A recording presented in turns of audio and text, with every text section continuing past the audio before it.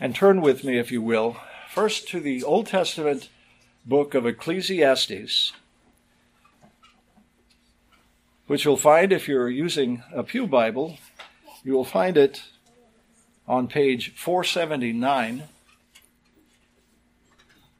And our sermon text today will be from Ecclesiastes 3, verses 12 to 22, followed in an explanatory sort of way and illuminating kind of way by a reading from Romans, the 8th chapter, verses 16 to 28. We'll begin with Ecclesiastes chapter 3, beginning at verse 12. King Solomon, writing in his old age by the Spirit of God, as he reflects on life, looking back on his life and the years that were given him, he says, "I know that there is nothing better for them, that is, for man, than to rejoice and to do good in one's lifetime. Moreover, that every man who eats and drinks sees good in all his labor. It is the gift of God. I know that everything God does will remain forever. There is nothing to add to it, and there is nothing to take from it. For God has so worked that men should fear him. That which is has been already, and that which will be has already been. For God seeks what has passed by. Furthermore, I have seen under the sun that in the place of justice there is wickedness, and in the place of righteousness there is wickedness. I said to myself, God will judge both the righteous man and the wicked man, for a time for every matter and for every deed is there. I said to myself concerning the sons of men, God has surely tested them, in order for them to see that they are but beasts. For the fate of the sons of men and the fate of beasts is the same. As one dies, so dies the other. Indeed, they all have the same breath, and there is no advantage for man over beast, for all is vanity. All go to the same place, all came from the dust, and all return to the dust. Who knows that the breath of man ascends upward, and the breath of the beast descends downward to the earth? I have seen that nothing is better than that man should be happy in his activities, for that is his lot. For who will bring him to see what will occur after him?"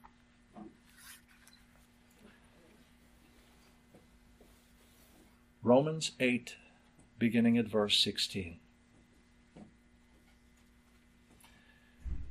The Spirit himself testifies with our spirit that we are children of God.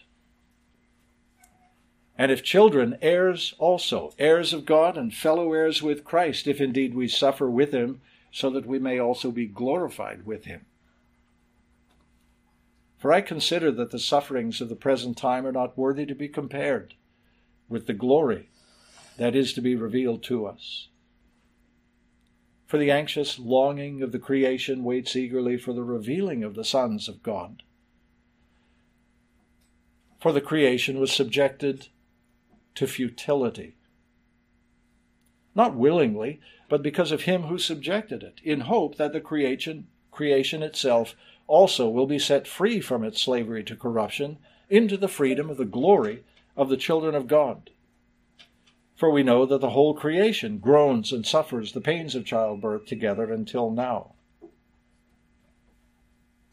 And not only this, but we ourselves, having the first fruits of the Spirit, even we ourselves, groan within ourselves, waiting eagerly for our adoption as sons, the redemption of our body.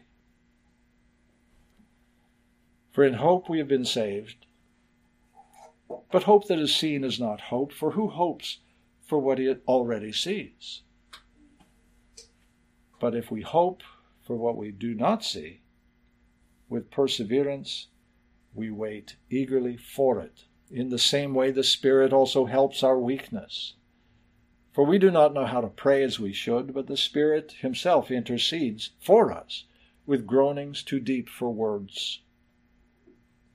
And he who searches the hearts knows what the mind of the Spirit is, because he intercedes for the saints according to the will of God. And we know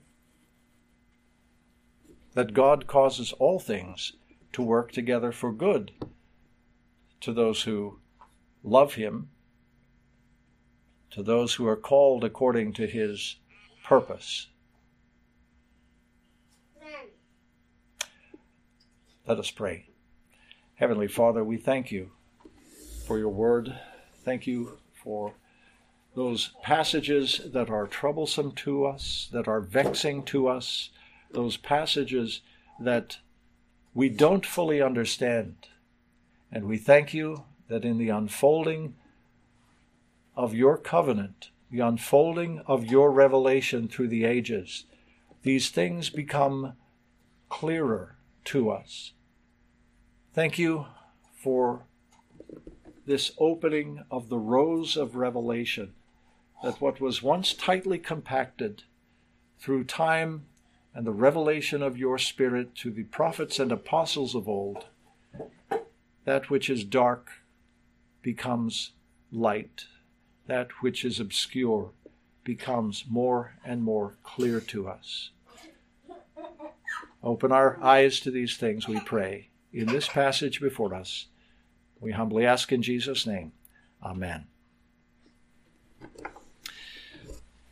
Well, besides the fact that today happens to be Christmas Day, it also holds the much higher biblical distinction of being the Lord's Day. And not just any Lord's Day.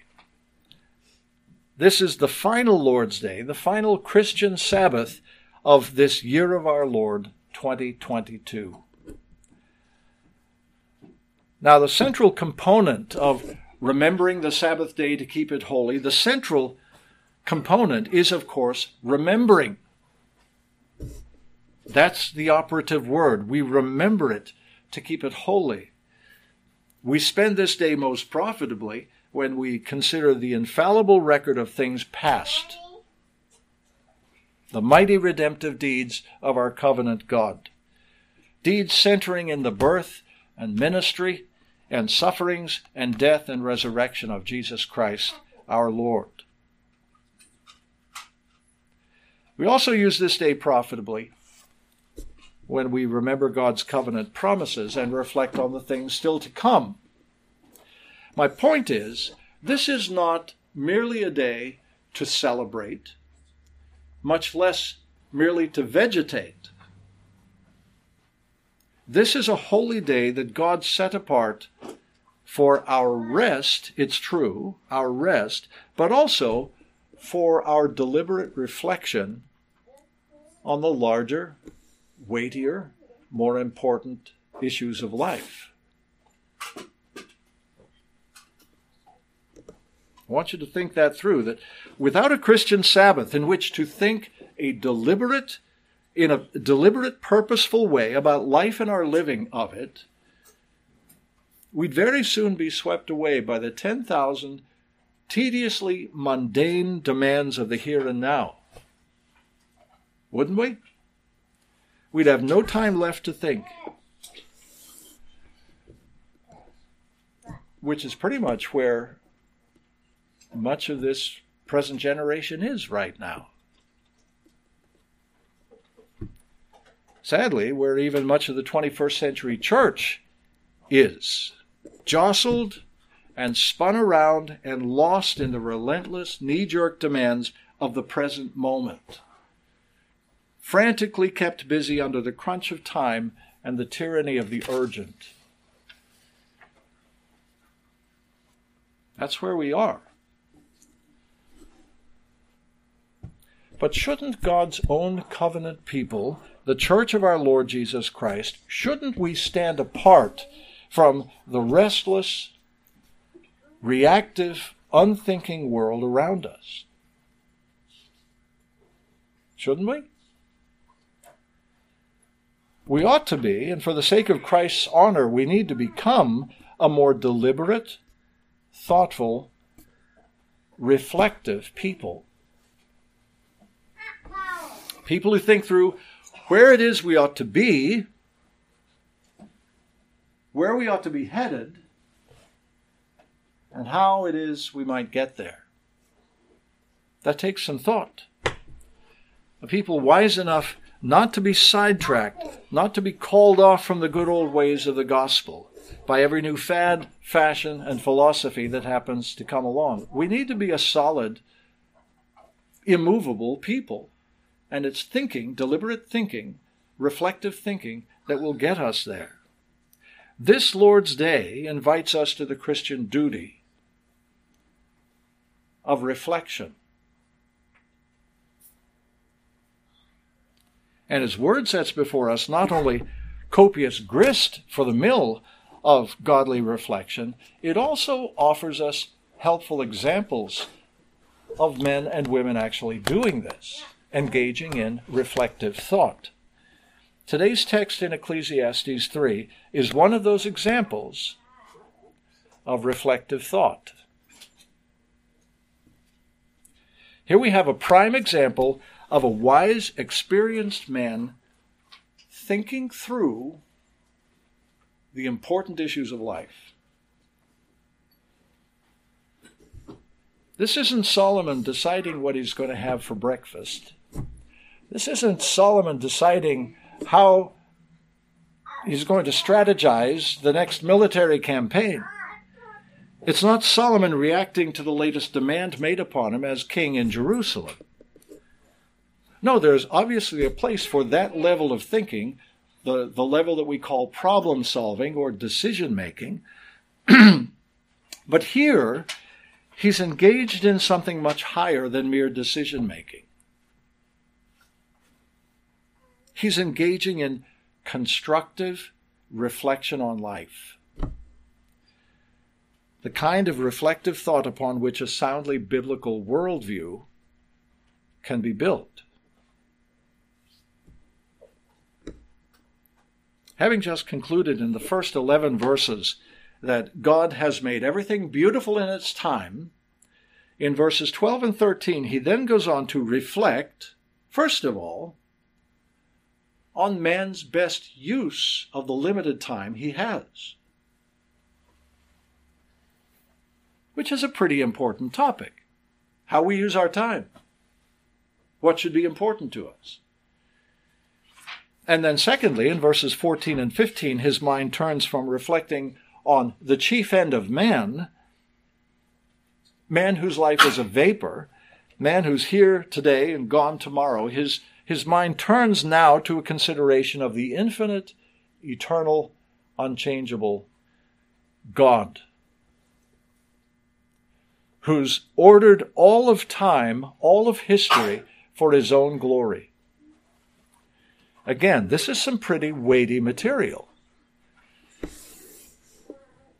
But those two categories he's been considering and reflecting on, those two categories laid side by side, lead Solomon to the problem that has perplexed so many thinkers down through the ages.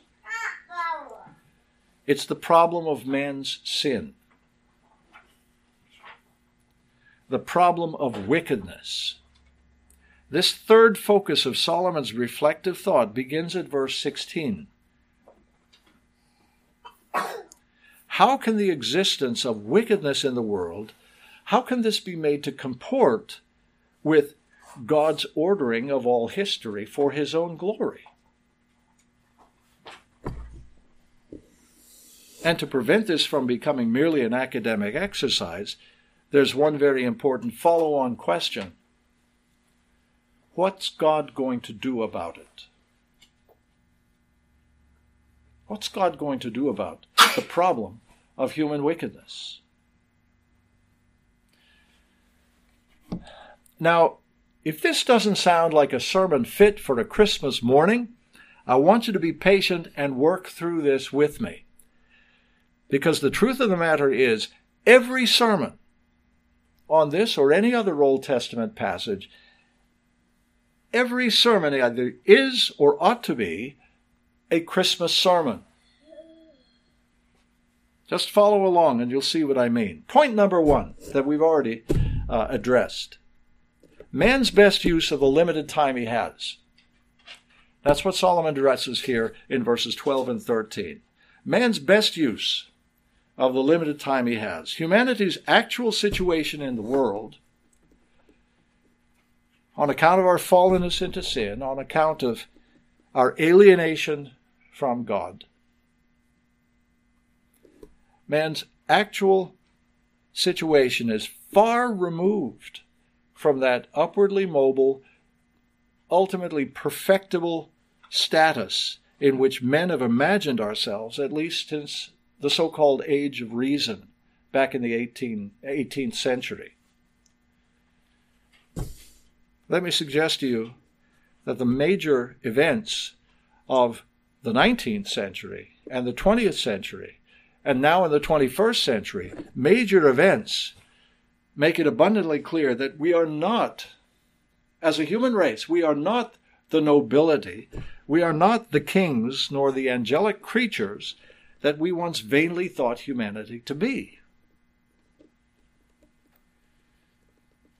Very clearly, we are not the captains of our fate, not the masters of our soul.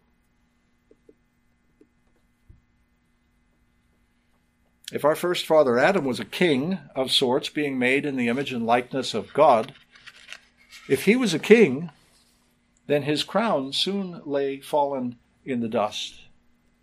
As a human race descended from Adam the sinner, we've all fallen, and we can't get up. Sin entered in, and life for all of us became both painful and short. Solomon here reflects on the human condition, bracketed as we are by the limits of time, and he couches our chief end, man's chief end, not in the expansive terms of a royal race created in the image and likeness of God, not in terms of our commission to subdue the earth and rule over it for the glory of God. Solomon here couches it, rather, in the scaled-down terms of the average blue-collar worker. Verses 12 and 13. I know, he says, I know that there is nothing better for them than to rejoice and do good in one's lifetime. Moreover, that every man who eats and drinks sees good in all his labor. It is the gift of God. Such a blue-collar life that is lived under the sun, that is without reference to the glorious kingdom of God, this represents the very apex of human success, human achievement. This is what it means to the average Joe to be on top of the world. As good as it gets. It's Friday night, your work's behind you, the bar's open, the beer's cold, and the darts are flying. Pretty good life for many people. That's what they see as the height of the good life. The end of the work week, and you're relaxing. The problem is that lurking in the back of your mind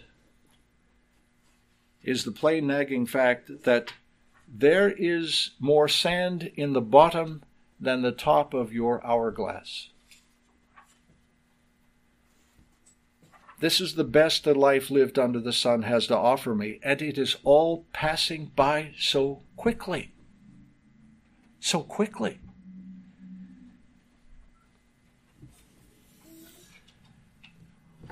This portrait of humanity, now at verse 14, fades to black. And by contrast, Solomon notes this of God, who sovereignly ordered all of time, all of history, for his own glory. He says, I know that everything God does will remain forever.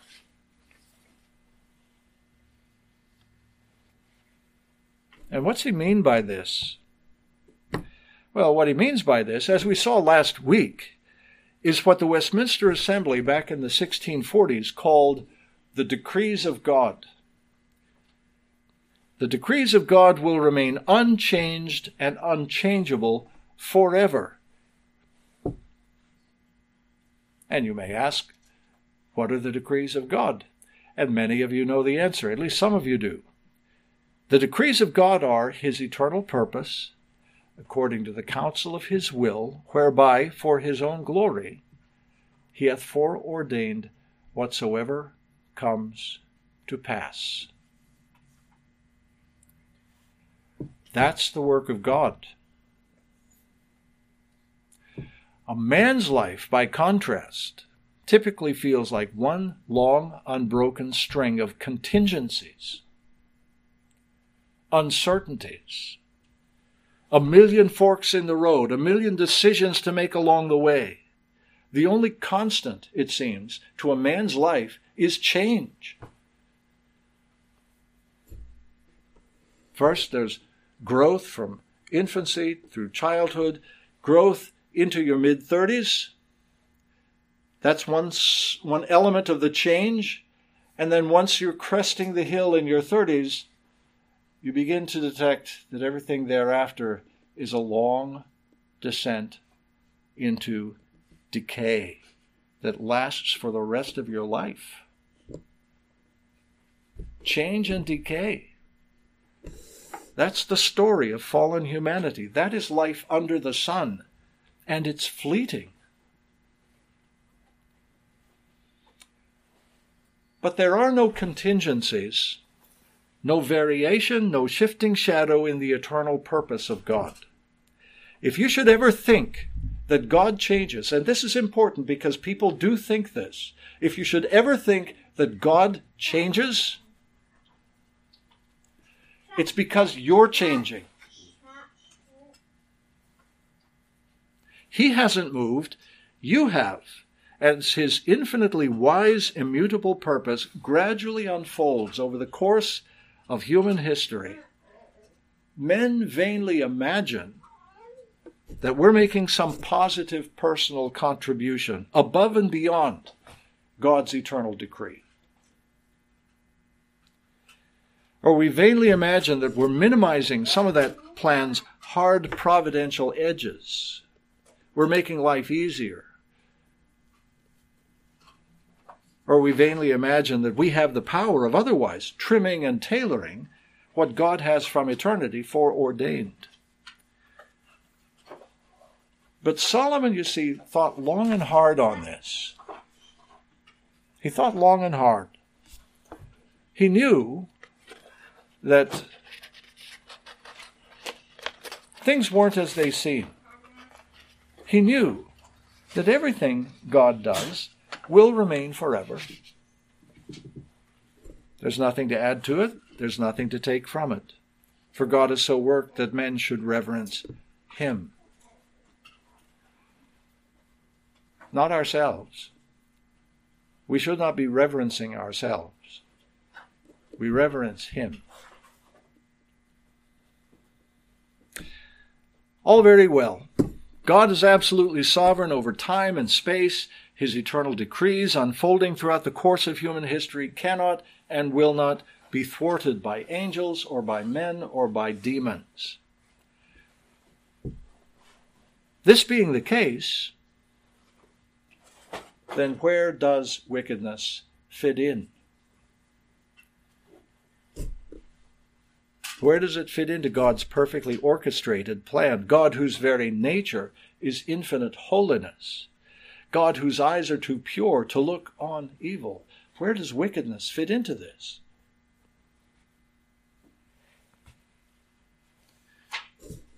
Well, we do well to reflect long and hard on this, as Solomon did. Because if there's such a thing as a question of the ages, it is this question. What do we do with the problem of wickedness? Does the lingering presence of sin in the world, maybe I should call it the flood tide of sin in the world, does this imply that an omnipotent God isn't fully committed to eliminating it? If so, then how can he be infinitely good? Or on the other hand, is he perhaps infinitely good but not fully capable of eliminating it? Is the problem with his goodness, that he doesn't want to eliminate it, or with his power that he's not able to? This is how people customarily have framed the issue. And the obvious problem with that approach is that those people have taken their seat on the judge's bench and put God, the judge, in the dock as the accused. That's the problem with that approach. But, beloved, God will not long suffer himself to be placed in the dock for our examination. Job, you remember, learned this by the end of his book. The Almighty is under no obligation whatsoever to explain himself to sinners. And so Solomon here is wise enough to limit his hypotheses on the problem of human wickedness. He limits himself to two rather modest conjectures about the matter. His first hypothesis relates to divine timing, and his second to a divine test.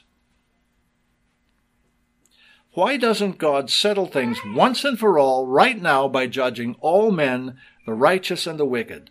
Right now. Why doesn't he do it? Well, verse 17.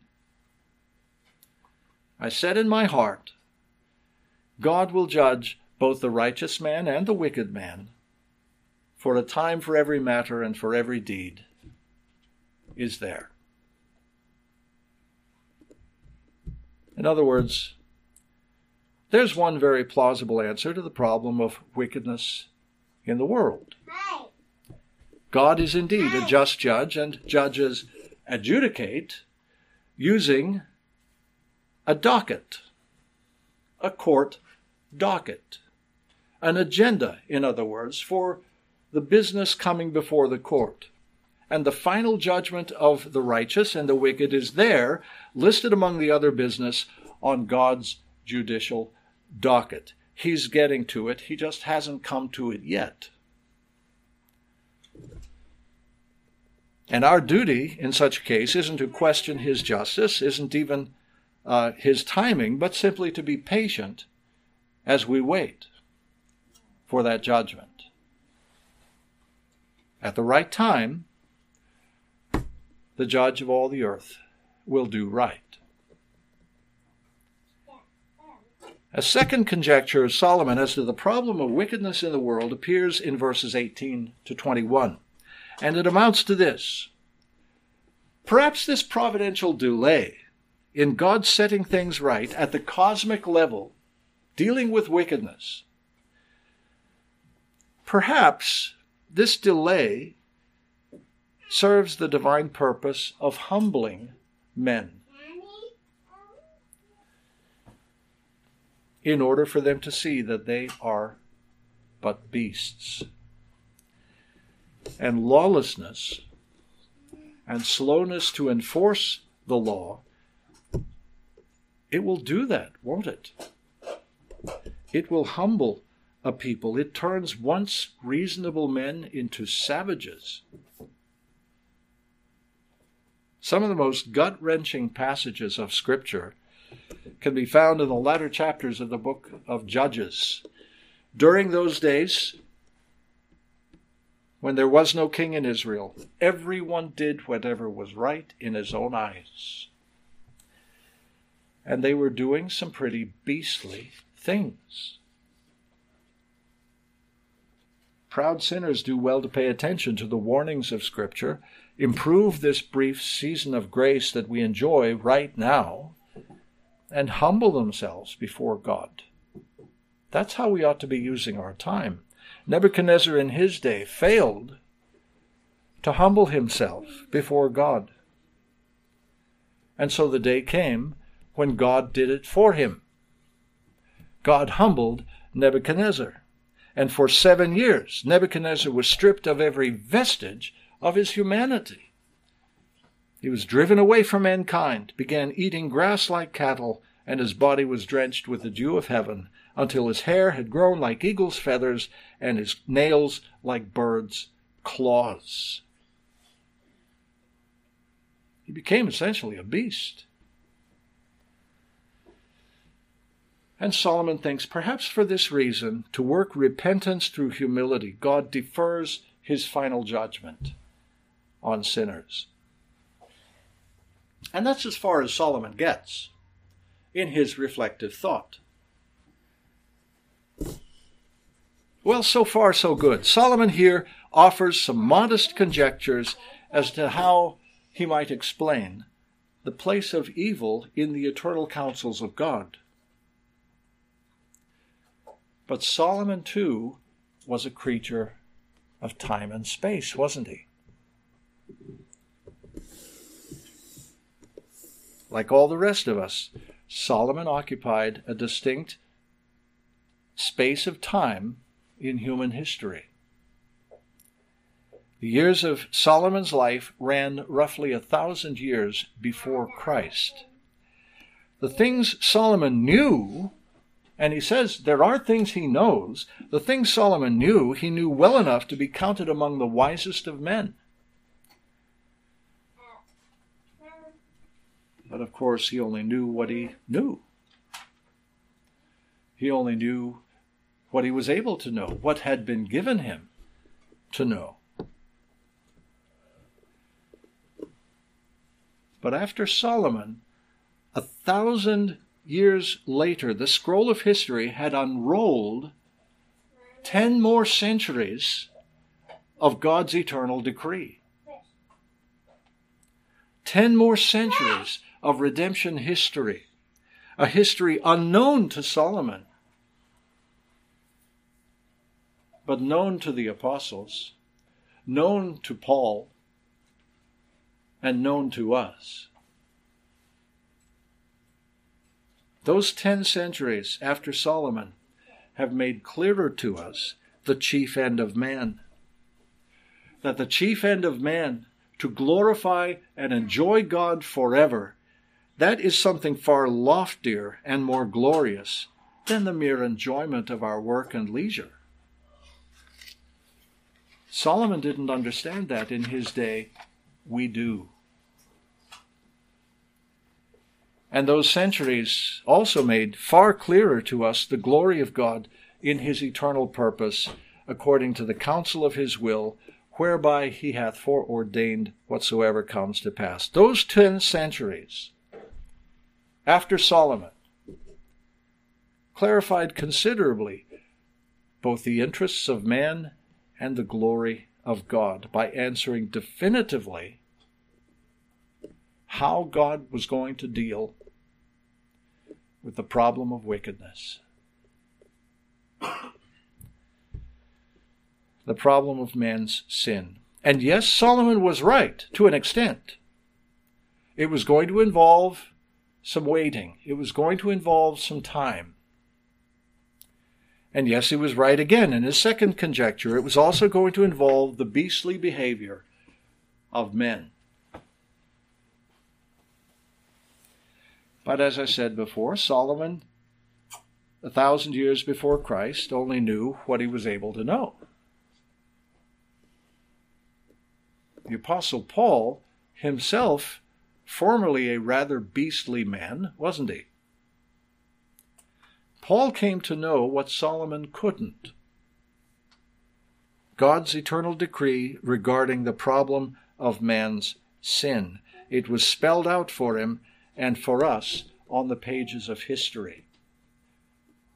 Solomon didn't know. Paul and the apostles did. Namely, that when the fullness of the time came, God sent forth his Son, born of a woman, born under the law, in order that he might redeem those who were under the law, that we might receive the adoption as sons. How is God going to deal with the problem of wickedness that so perplexed Solomon? Well, it was by the coming of Christ into the world in the days of Caesar Augustus. It was by Christ's vicarious obedience both to the letter and the spirit of God's law. It was by his vicarious death for guilty sinners. In short, it was the making of him who knew no sin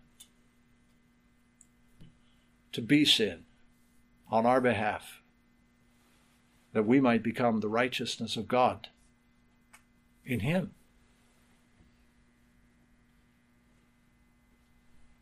That's the answer. That's how God has dealt with the problem of sin. It's in the person and work of Jesus Christ our Lord. He is God's answer to the problem of wickedness. Oh, come, let us adore him. Let us pray.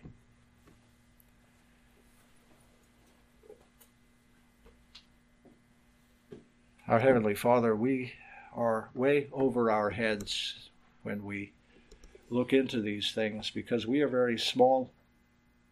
Our minds are very small and limited and formed by all sorts of faulty preconceptions that we were raised with.